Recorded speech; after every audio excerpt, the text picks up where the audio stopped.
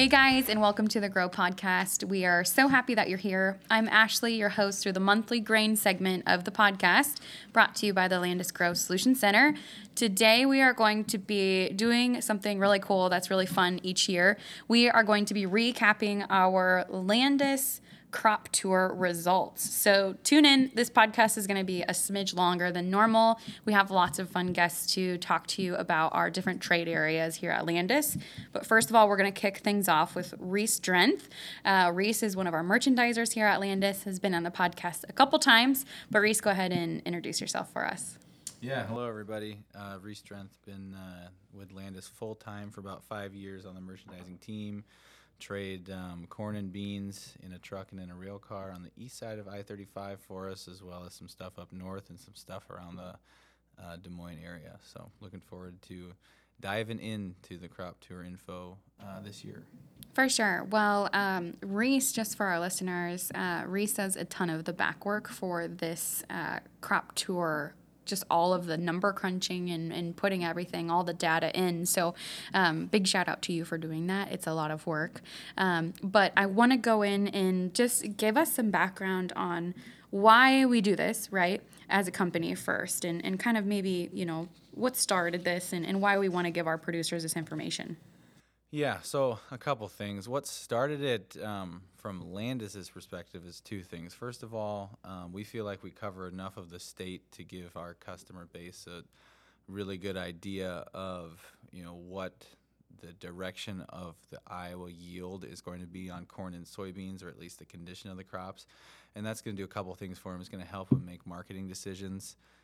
It's also going to help them, with logistics. If they know that grain in their county or their region is going to be, very, very good this year, they can make plans to adjust, maybe taking corn to a certain elevator at a certain time because they know it's going to be busy, or they know this elevator should fill, on years with good yields, or it's not going to fill on years with bad yields or stuff like that. So first and foremost, give helpful information to our farmer owners to make decision-making easier for them.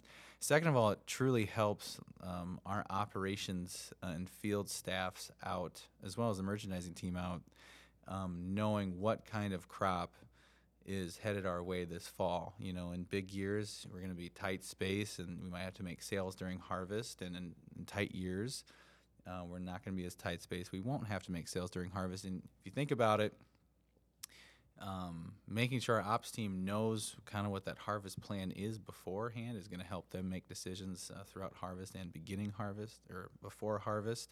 And then for the merchandising team, if you think a big crop is coming at you and you make a bunch of new crop sales, and then the crop's not there, that can also be very costly and not a good way to start off on your grain P&L for the crop year. So two main reasons, again, is to give useful information to our growers and our farmer owners, and second of all, to help us out make the right decisions for fall.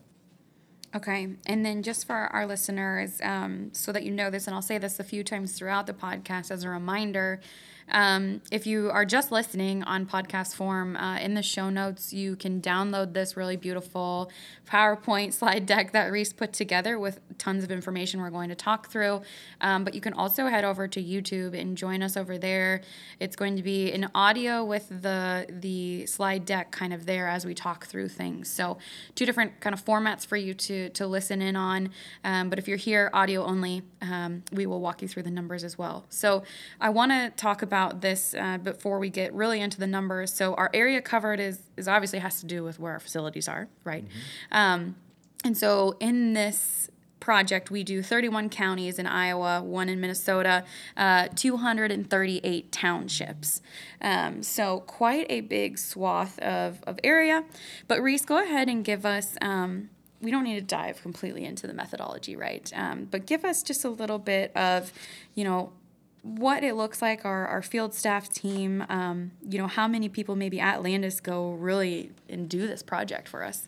Yeah, so you talked earlier about the work that goes into this. 90% of the work that goes into the crop tour is done at the field staff level.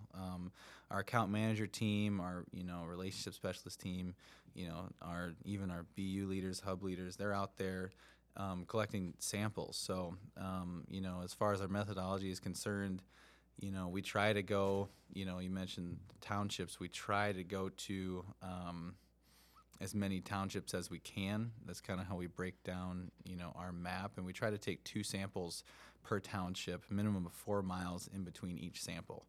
And the hope is, anyways, hopefully it's not too hot roaming into, fields and whatnot. But we'd like to take a sample, at least a minimum of 50 foot into the fields to get good quality, beans or corn and avoid end rows. As far as, what actually happens when we're in the field, we try to measure sample areas based on row spacing. So like a 30-inch row, we would take an 8x8 sample.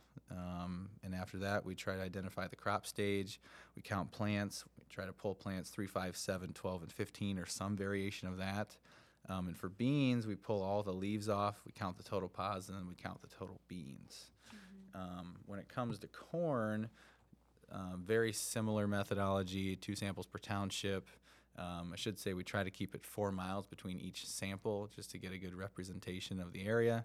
A lot of times a couple miles can make a really big difference when it comes to, even rainfall total throughout the summer. Again, try to take different sample areas based on row spacing. So like for corn, a 30-inch row, we would do a 7x6 sample. We identify the crop stage, count the visible ears, try to pull ears 7, 17, and 21, or any variation, with that spacing. We measure the ear width and the ear length, and then all of that data is then reported into me via spreadsheet, and we tally it up. Okay.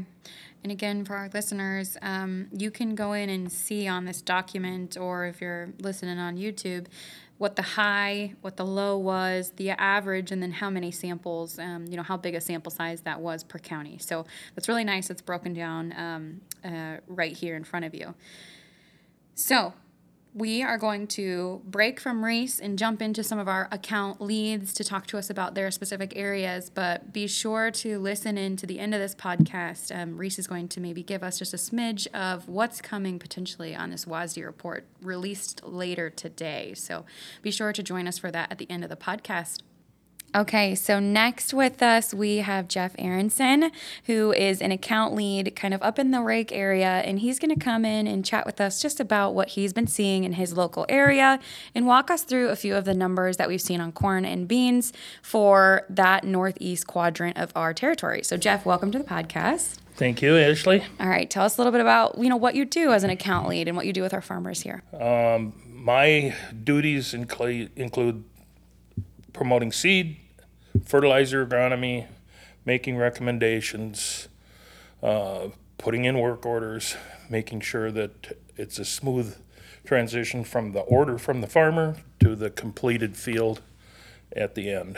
That's basically what I do. And tell us, just because I think people need to know your expertise, right? How long have you been in this world? Well, yesterday was my 68th birthday.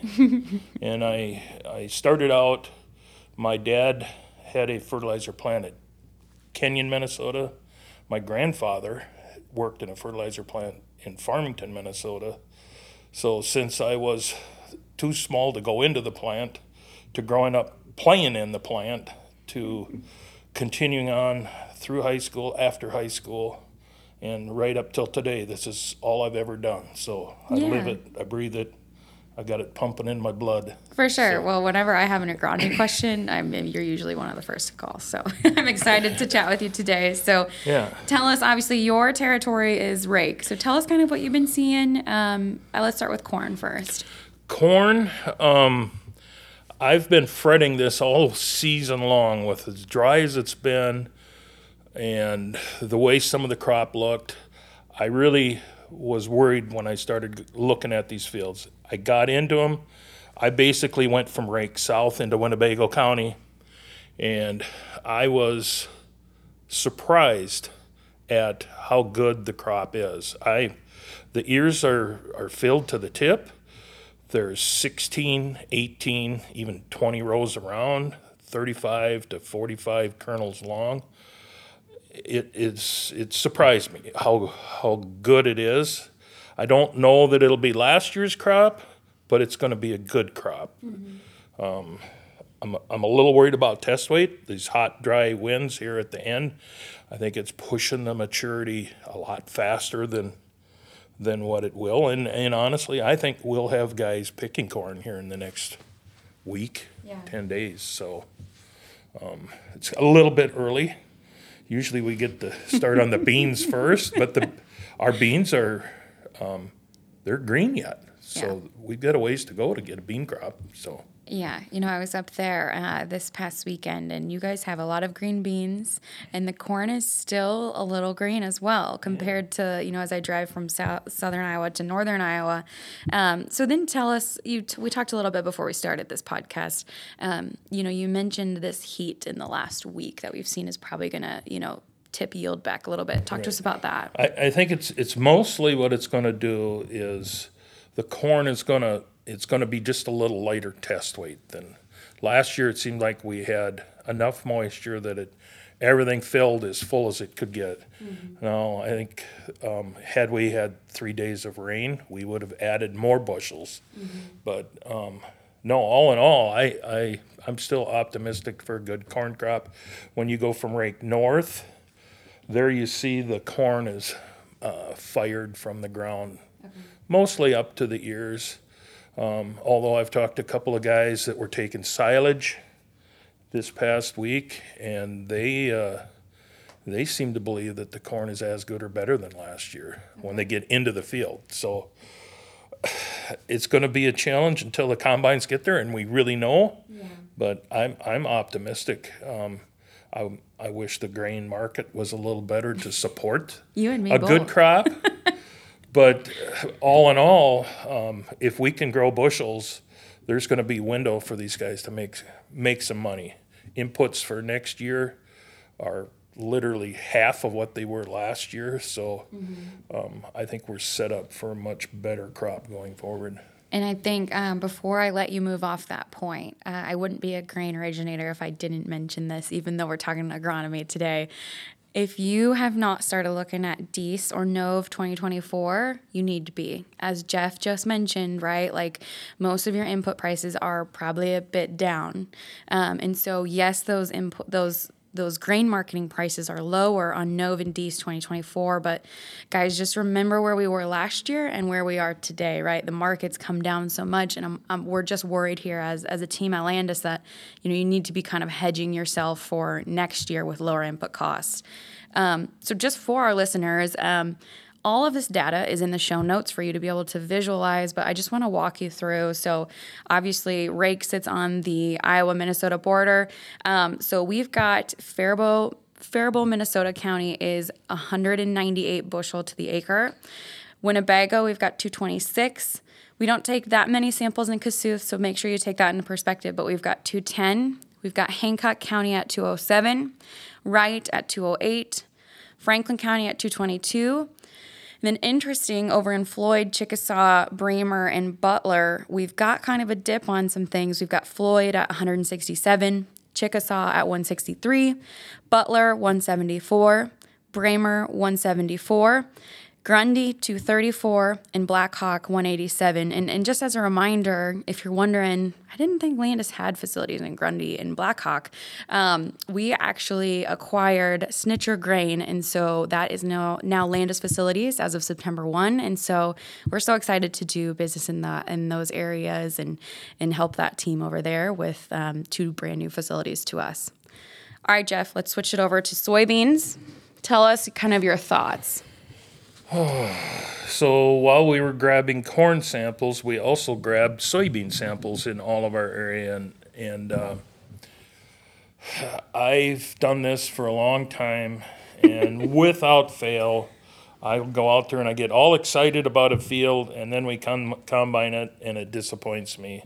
And a field that I truly think is going to be a disaster surprises me. It's just unbelievable how good the yields really are. So until we run the combines through, I hate to even venture a guess, but I think our soybeans are going to be less than last year. Last year, I see the area I checked was 64. This year, it's 59.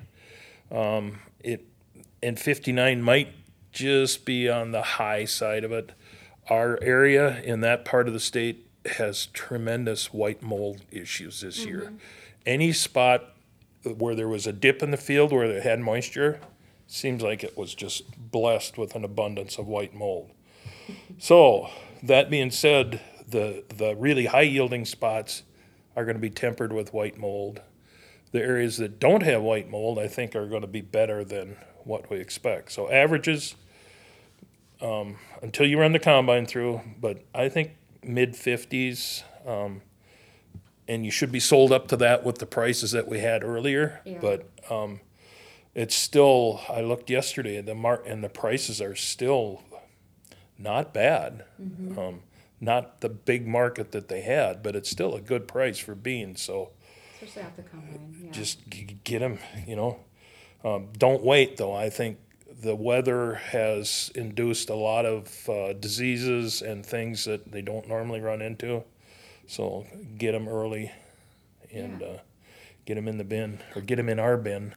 You bet. I like it. Look, that we'll just use Jeff as our grain spokesperson from now on.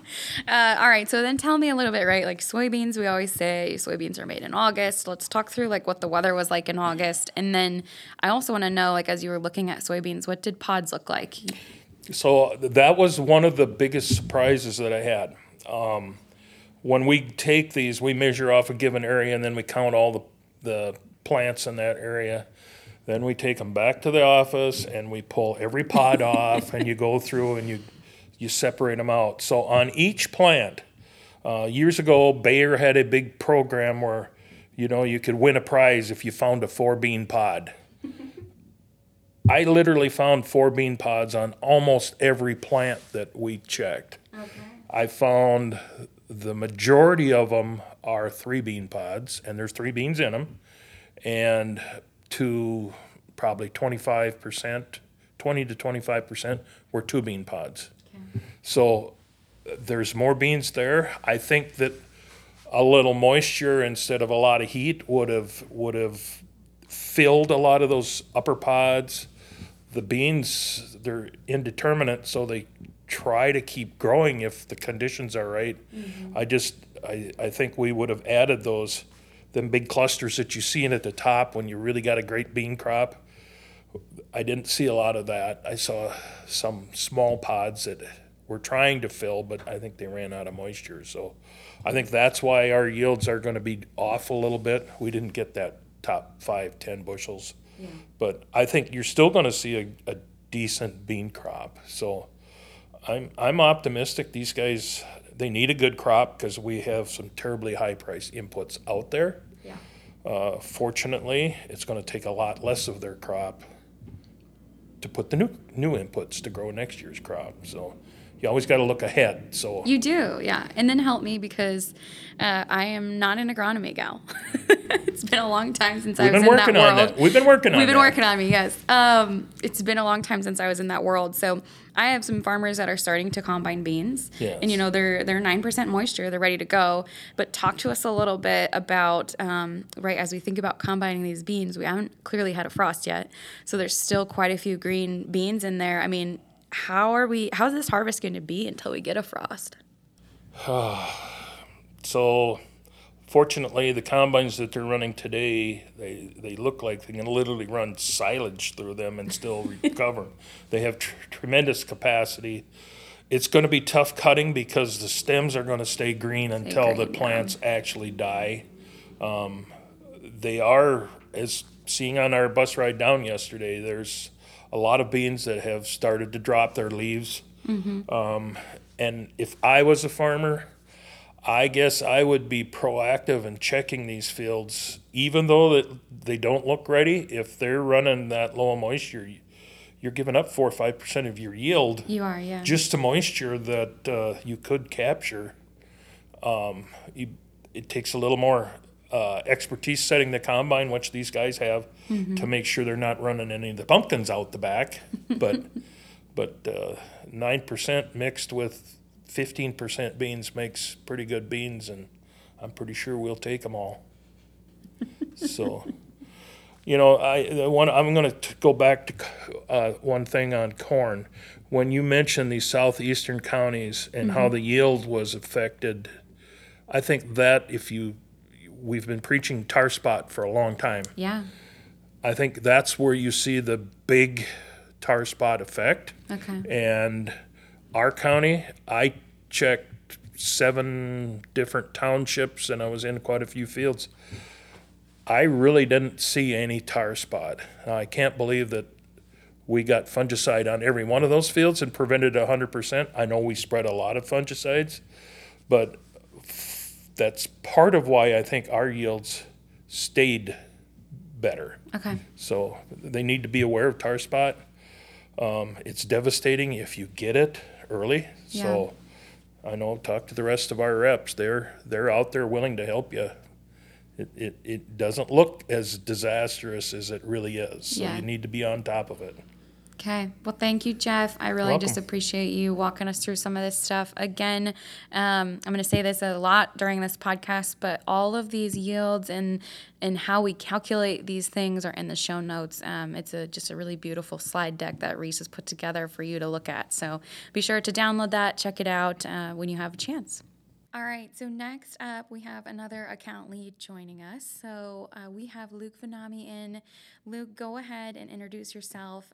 Tell us kind of the area that you cover and how long you've been with Landis in your current role. Hi, everybody. I'm Luke Vanami, account lead in Boxholm. I've been with Landis, will be 7 years here in December. I cover Boxholm area, down to Beaver, over to Peyton, and up to Gowrie. So that's kind of the trademark I take care of. Okay, and so we really want to chat with you today about kind of what you've seen, obviously, on the crop tour.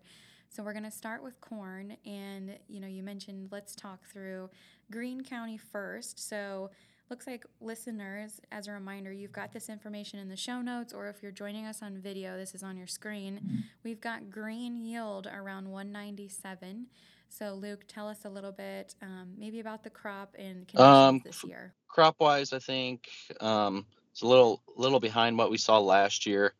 Started off really dry, caught some rains here in June and July. Here lately, I guess with the heat, might cause some test weight issues. Other than that, I think, that 197 could creep up into the low 200s for corn yields. Okay, and just like thinking back, right, the growing season, kind of give our listeners a glimpse. Did corn get in kind of typical time? Was it early or late historically? I think with the dry conditions, I think we got in fairly earlier than what we've seen in the past. Maybe about as early as we did last year. Okay. And then you also mentioned we're going to chat with you about Boone County. So Boone, it looks like we've got around 202. So chat with us about that area. Not much different than Greene County. We did catch a little more rain here in the summer months in Boone County than we did over in Greene. I expect some of those corn yields to creep up a little higher than what we saw in Greene County. Okay. And then as far as harvest goes, we're recording this today on the 8th.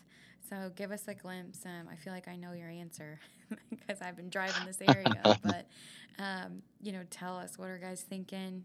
Potentially probably next week. What's it looking like for your growers? Yeah, it's approaching real quick. I've had growers come in with hand samples, some early corn testing 20%. That's crazy dry. That's a 102-day corn. Some of the later maturities, you get into 109, 110 day. It's still around 30, 35% hand sampled. So I think next probably 2 weeks, we might start seeing some. I got a few guys that might be combining beans here next week. So it's approaching. It is approaching fast, and this is our reminder to our listeners, especially if we've got farmer members listening. Be sure we're always happy to take samples, right? But let us know if you need help with any grain marketing or anything we can do just to make your harvest flow smoother. It's always helpful, just as a reminder to our farmers. If you know you're going to be delivering some corn into one of our facilities, give that facility a call and let's just get you a delivery set up so that as soon as you pull onto that scale, we know who you are, where it's coming from. That way we can keep everything straight for you as we get busier and busier. So, all right, Luke, let's move into soybeans. So kind of starting again with Greene County, we've got it around 53, but tell me, does that feel accurate? I know beans are obviously harder to kind of figure out yield-wise. Yeah, beans are, it's pretty difficult to estimate yields on beans. I think with this last heat that we got here a week ago, not sure if those top pods are going to fill out all the way. I expect, I guess, bean yields to be upper 50s to maybe low 60s, kind of covering Greene and Boone County. Okay, and then talk to us a little bit, what did pods look like, pod size?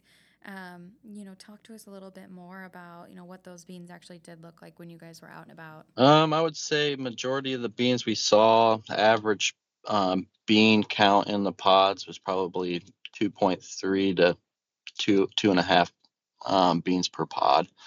I mean, you got some areas that sudden death started showing up late. That's about it from the beans. Okay, and obviously just kind of jumping back to corn, you mentioned, maybe test weight might be a concern. Any other kind of agronomic concerns that, you and your counterparts down in this area might be worried about as we enter harvest? There's a little bit of tar spot, nothing too terrible. I think it came in late like it did last year. I don't think there'll be much yield drag with the tar spot in the corn. On the bean side, I don't think there's much to cover on that. Okay. Well, hey, Luke, I so appreciate you just filling our customers in on what's going on in your area. And again, just a reminder to our listeners, we either have this for you to download, Reese has put this together in a really great PowerPoint form, or you can hop over to YouTube and just actually listen and watch, and this will all be on your screen as we talk through it. So thanks so much, Luke. Yep, thanks for your time. This week, the Grow Podcast is presented by Landis Financing. The Landis Finance team is offering 3 unique options for financing your 2024 harvest, including 0% financing for all of your fall inputs. Check out all of the options at landis.com/financing or call 515-800-GROW, option 6. Thank you, Landis Financing, for sponsoring this episode of the podcast. Okay, so next on the podcast to give us a look at another area is Dave Lemke. Dave, welcome to the podcast. You are returning again from last year's crop tour report. So give us a little background on who you are, what you do, and how long you've been doing it. Yeah, I'm Dave. I've been an agronomist in Northwest Iowa for a lot of years. We'll just put it that way. But I'm in my 45th year of helping growers produce more. So I've been with Landis. We're in the cooperative system for 35 years. The area I cover is parts of Northwest Iowa that Landis touches. You make relationships with farmers years ago and you continue to maintain those. So whatever we can do to help make them better. Well, I like it. All right, so we are going to dive in. You cover, kind of a swath of areas, but I want to start in Carroll County. So we are showing 196 for the yield in Carroll County. I'd love to know, tell us what you're thinking there. Is that too high? Is that too low? And then tell us crop conditions and any concerns. So as everyone probably will touch on, this year yield's going to be directly related to who got blessed with a good rainfall at what crop development time. The 196 could be correct. We have some areas that will be a lot less than that, but the overall field averages could be pretty decent. They were short early. Then there's areas that did get some significant rainfall here a month ago. That will tend to help. My biggest fear on all of these is the 2 extreme heat events that we had previous, 3 weeks ago, and then again a week and a half ago. I know is greatly going to affect the size of the soybean, and it is going to affect the size of the kernel. But the underlying fact is later season corn appears to be intact yet. Don't know how that will affect the test weight on them. That will be a huge part of the yield factor. Okay. Okay. So dipping down to beans then in Carroll County, we're showing roughly 43 bushel to the acre. Tell us more there. Same thing. I think some of the beans that didn't finish up normally, that still had some fill time required. They're going to be small soybeans. Some of the early ones may be our best soybeans. I would expect we're going to have a wide range of yield based on soil type and once again how much rainfall they got. Mm-hmm. I would expect we'll see some 30 bushel yields, but we'll probably also see some that are approaching mid 60s. Okay. And any specific agronomic concerns as far as beans go kind of in your areas this year? Well, we did at the end here start to see some disease issues, white mold, a little sudden death, charcoal rot, those kind of diseases that come on because of other stresses. White mold seems to be specific to certain varieties, but once again, it's out there, and in areas it's going to knock the bushels down by about 20 to the acre. You never see whole fields, but you definitely see these big patches that are now dead, and we know the yield will be significantly lowered there. Do we have other concerns? Not really. I mean, everything's done except for the harvest now. And speaking of that comment, I mean, we're recording this on September 8th. When do you think your customers will really be rolling, and kind of what moistures are you looking at right now for corn? So we're seeing corn anywhere from 19 up into the low 30s. When we have hot, dry weather like that, we don't have normal depth. And I've had guys tell me they are hand sampling soybeans, especially that are down in the 12, and the pods are dry, the beans are dry, and they're on a still green stem. So harvest is going to be kind of funky, I'm afraid, for lack of a better word. I don't think that anything's going to die normally. That's probably a really appropriate way to put it on a podcast. Funky. I like that. Soybeans, obviously, I'm a grain kid, but I know enough that, green stems are no fun to combine, probably until we get a good frost, which is probably a ways away, September 8th here. So Right. Well, and even if we would get a rain to take some more of the leaves and petioles off the plant, and then it would signal it that it's time to quit. But, with the rain that we had here a month ago, you lose track of time, but it was in that time frame when everybody got a significant rain. Some of the fuller season beans were, hey, we can go again. Let's go. We had blooms, we had new top growth, and some of the earlier beans were starting back up to finish filling, and then we put them into a corn dryer, with that 105 temperature heat index. Then they were still trying to finish, but they couldn't do it. So plants get a little confused. yeah. All right, so then moving back to corn, and I'm excited to hear your take on this, because before we started, I told you what some of these yields were, and you said, I don't agree. And I said, all right, well, we need to talk through that. So Let's kind of talk through Webster, Calhoun, Pocahontas.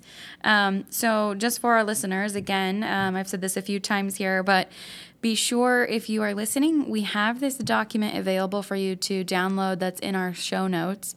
And if you're watching on YouTube, or if you want to go over to YouTube, this is just on your screen. So really nice for you to be able to see what exactly we're talking about.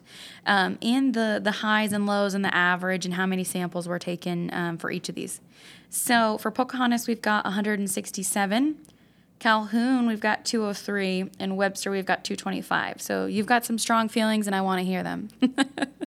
I believe Pocahontas will be better than that. But yeah, there's some tough areas again in all three of those counties.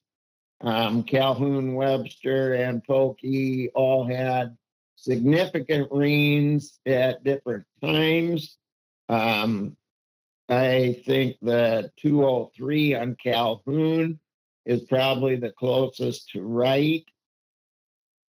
Pokey at 165, I think that's going to be 20 bushel too low. And Webster at 225 this last heat may prove me wrong, but I don't think they can achieve 225. I think it'll be somewhere near what Calhoun in that 200 range.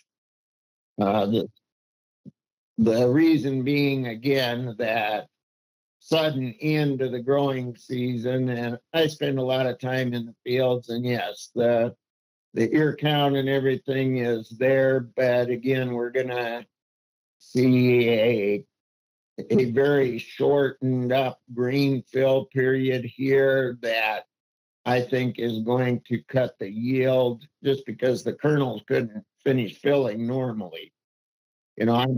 I'm concerned as well with harvestability because, the plant's single purpose in its life is to reproduce as efficiently as what it can. And when it runs out of water and gets hot and dry, I'm concerned about stock quality. I don't think ear retention will be a problem, but I wonder about harvestability at the tail end of the harvest. Mm-hmm. And talk to us, Dave, if you would, from a grain quality standpoint. I've heard, across the industry, in our offices, we're really concerned about test weight, just as that kernel, essentially stopped growing. If I understand that right, it just put all of its energy into kind of saving itself during the heat. Is that correct? So that's a good way to put it. Well, I listened to an agronomist, and she puts things really well on TikTok, So walk us through, what does the test weight situation look like? And should, farmers storing grain, how do they manage this? When you drive down the highway and you can see variation in the fields from your car pickup, and you see dead areas, green areas, and that kind of shows what the farmer and us will be facing as far as grain storage, because obviously moistures are going to be very different as they harvest. And, we deal with the average. The test weight will be the same, that some of it that died prematurely or earlier is more than likely going to be light, chappier kind of grain with possibly a spongy cob, and might be hard to get off the cob. Then you get to the areas that maybe hold more moisture and it's more of a normal depth and finish to the grain fill. It's going to probably be a better test weight, better yield also, but the average of the test weight will probably go down. But to me, more of a concern will be storing some of it long term when you've got that variable of a moisture in a bin. Yeah. I think that is a across the industry concern, for sure. So it'll be interesting to see how this plays out. So anything else, Dave, as you think about kind of your area, your growing conditions that you want to be sure that we kind of talk about today? Obviously, growers have been made aware that we're going to have to be real aware of stock quality and standability. It normally takes moisture for some of the late season stock diseases to be a big problem, but that stock is not of the best quality because, much like your other agronomist was talking about, that the plant just tries to survive and cannibalize itself to accomplish its task of reproducing. So if it has to steal nutrients from the stock, rind strength is good, but a lot of the stock integrity is compromised because it's like cardboard on the inside. It's pretty pulpy and, just isn't what I would say really strong to stand for a long period of time. Okay.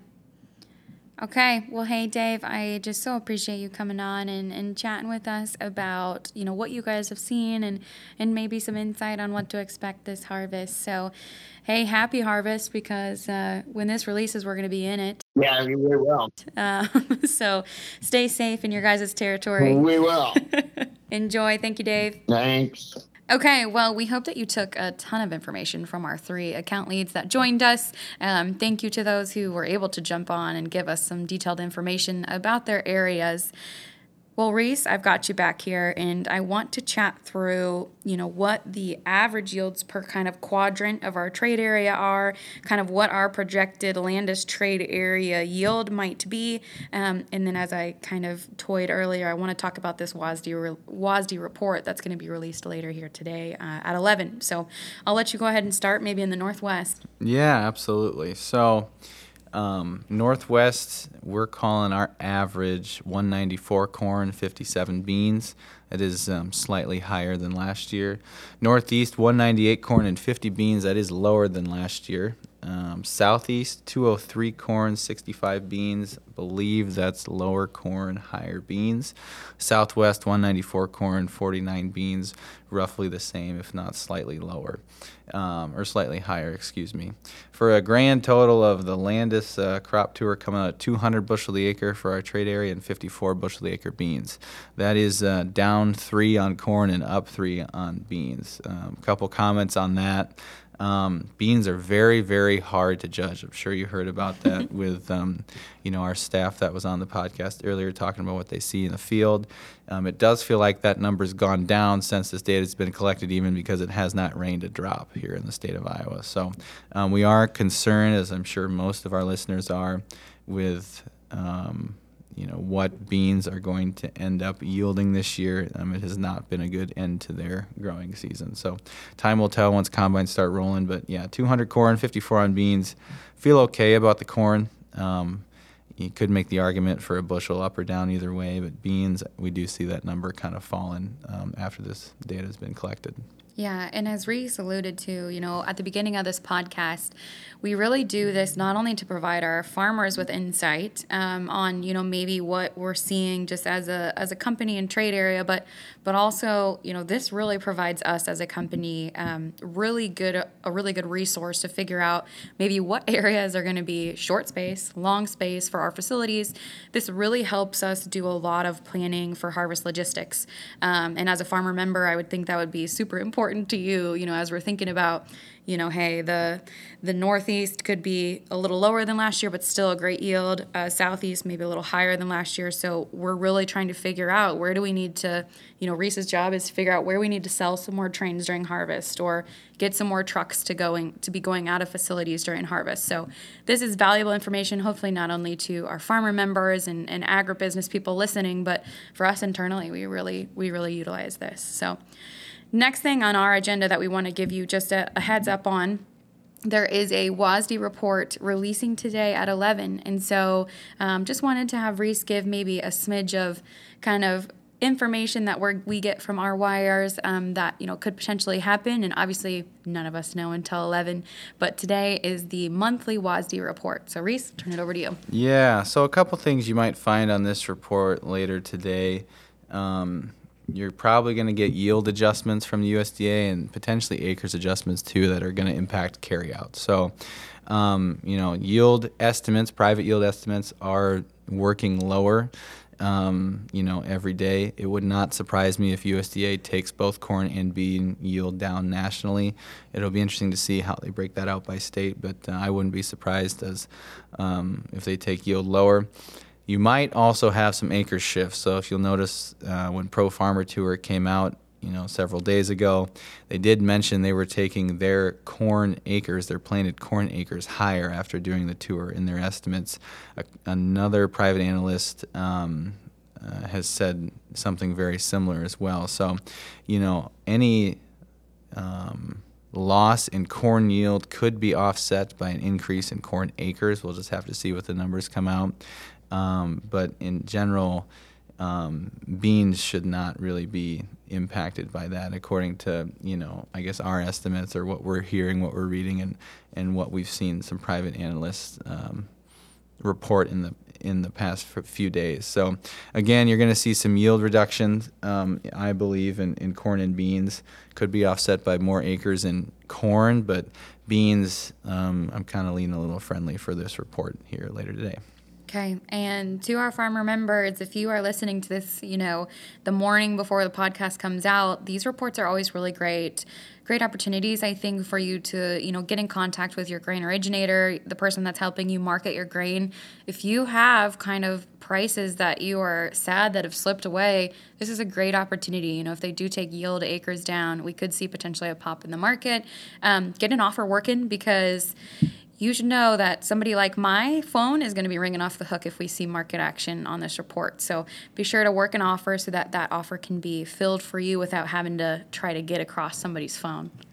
Yeah, if we have a big day, not only will phones be busy, no doubt, but the nice thing about offer contracts is the second the market fills that price, your offer's hit, and we honor that contract.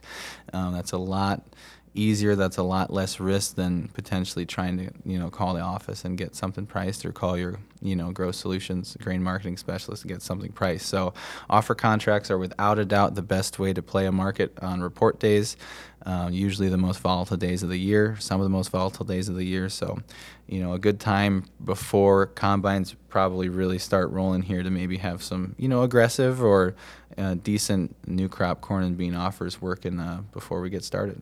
Yeah, and I think last thing that I just want to make sure that we hone in on, I talked a little bit about it with Jeff, but these input prices for next year are lower than we've seen in the last few years. So if you haven't started taking a look at DEES 2024, NOVE 2024, you really need to be looking in here and be, talking to your grain people, figuring out where those numbers need to be for your operation. But definitely take a look in those numbers, put a hedge to arrive on, wait for basis if you think that it's going to be more aggressive, as we play out further. But definitely take a look at those. And I just want to thank you for listening. Thanks again, Reese, for doing these numbers for us, and the podcast crew for splicing all of these people together for us. So thank you so much to our listeners.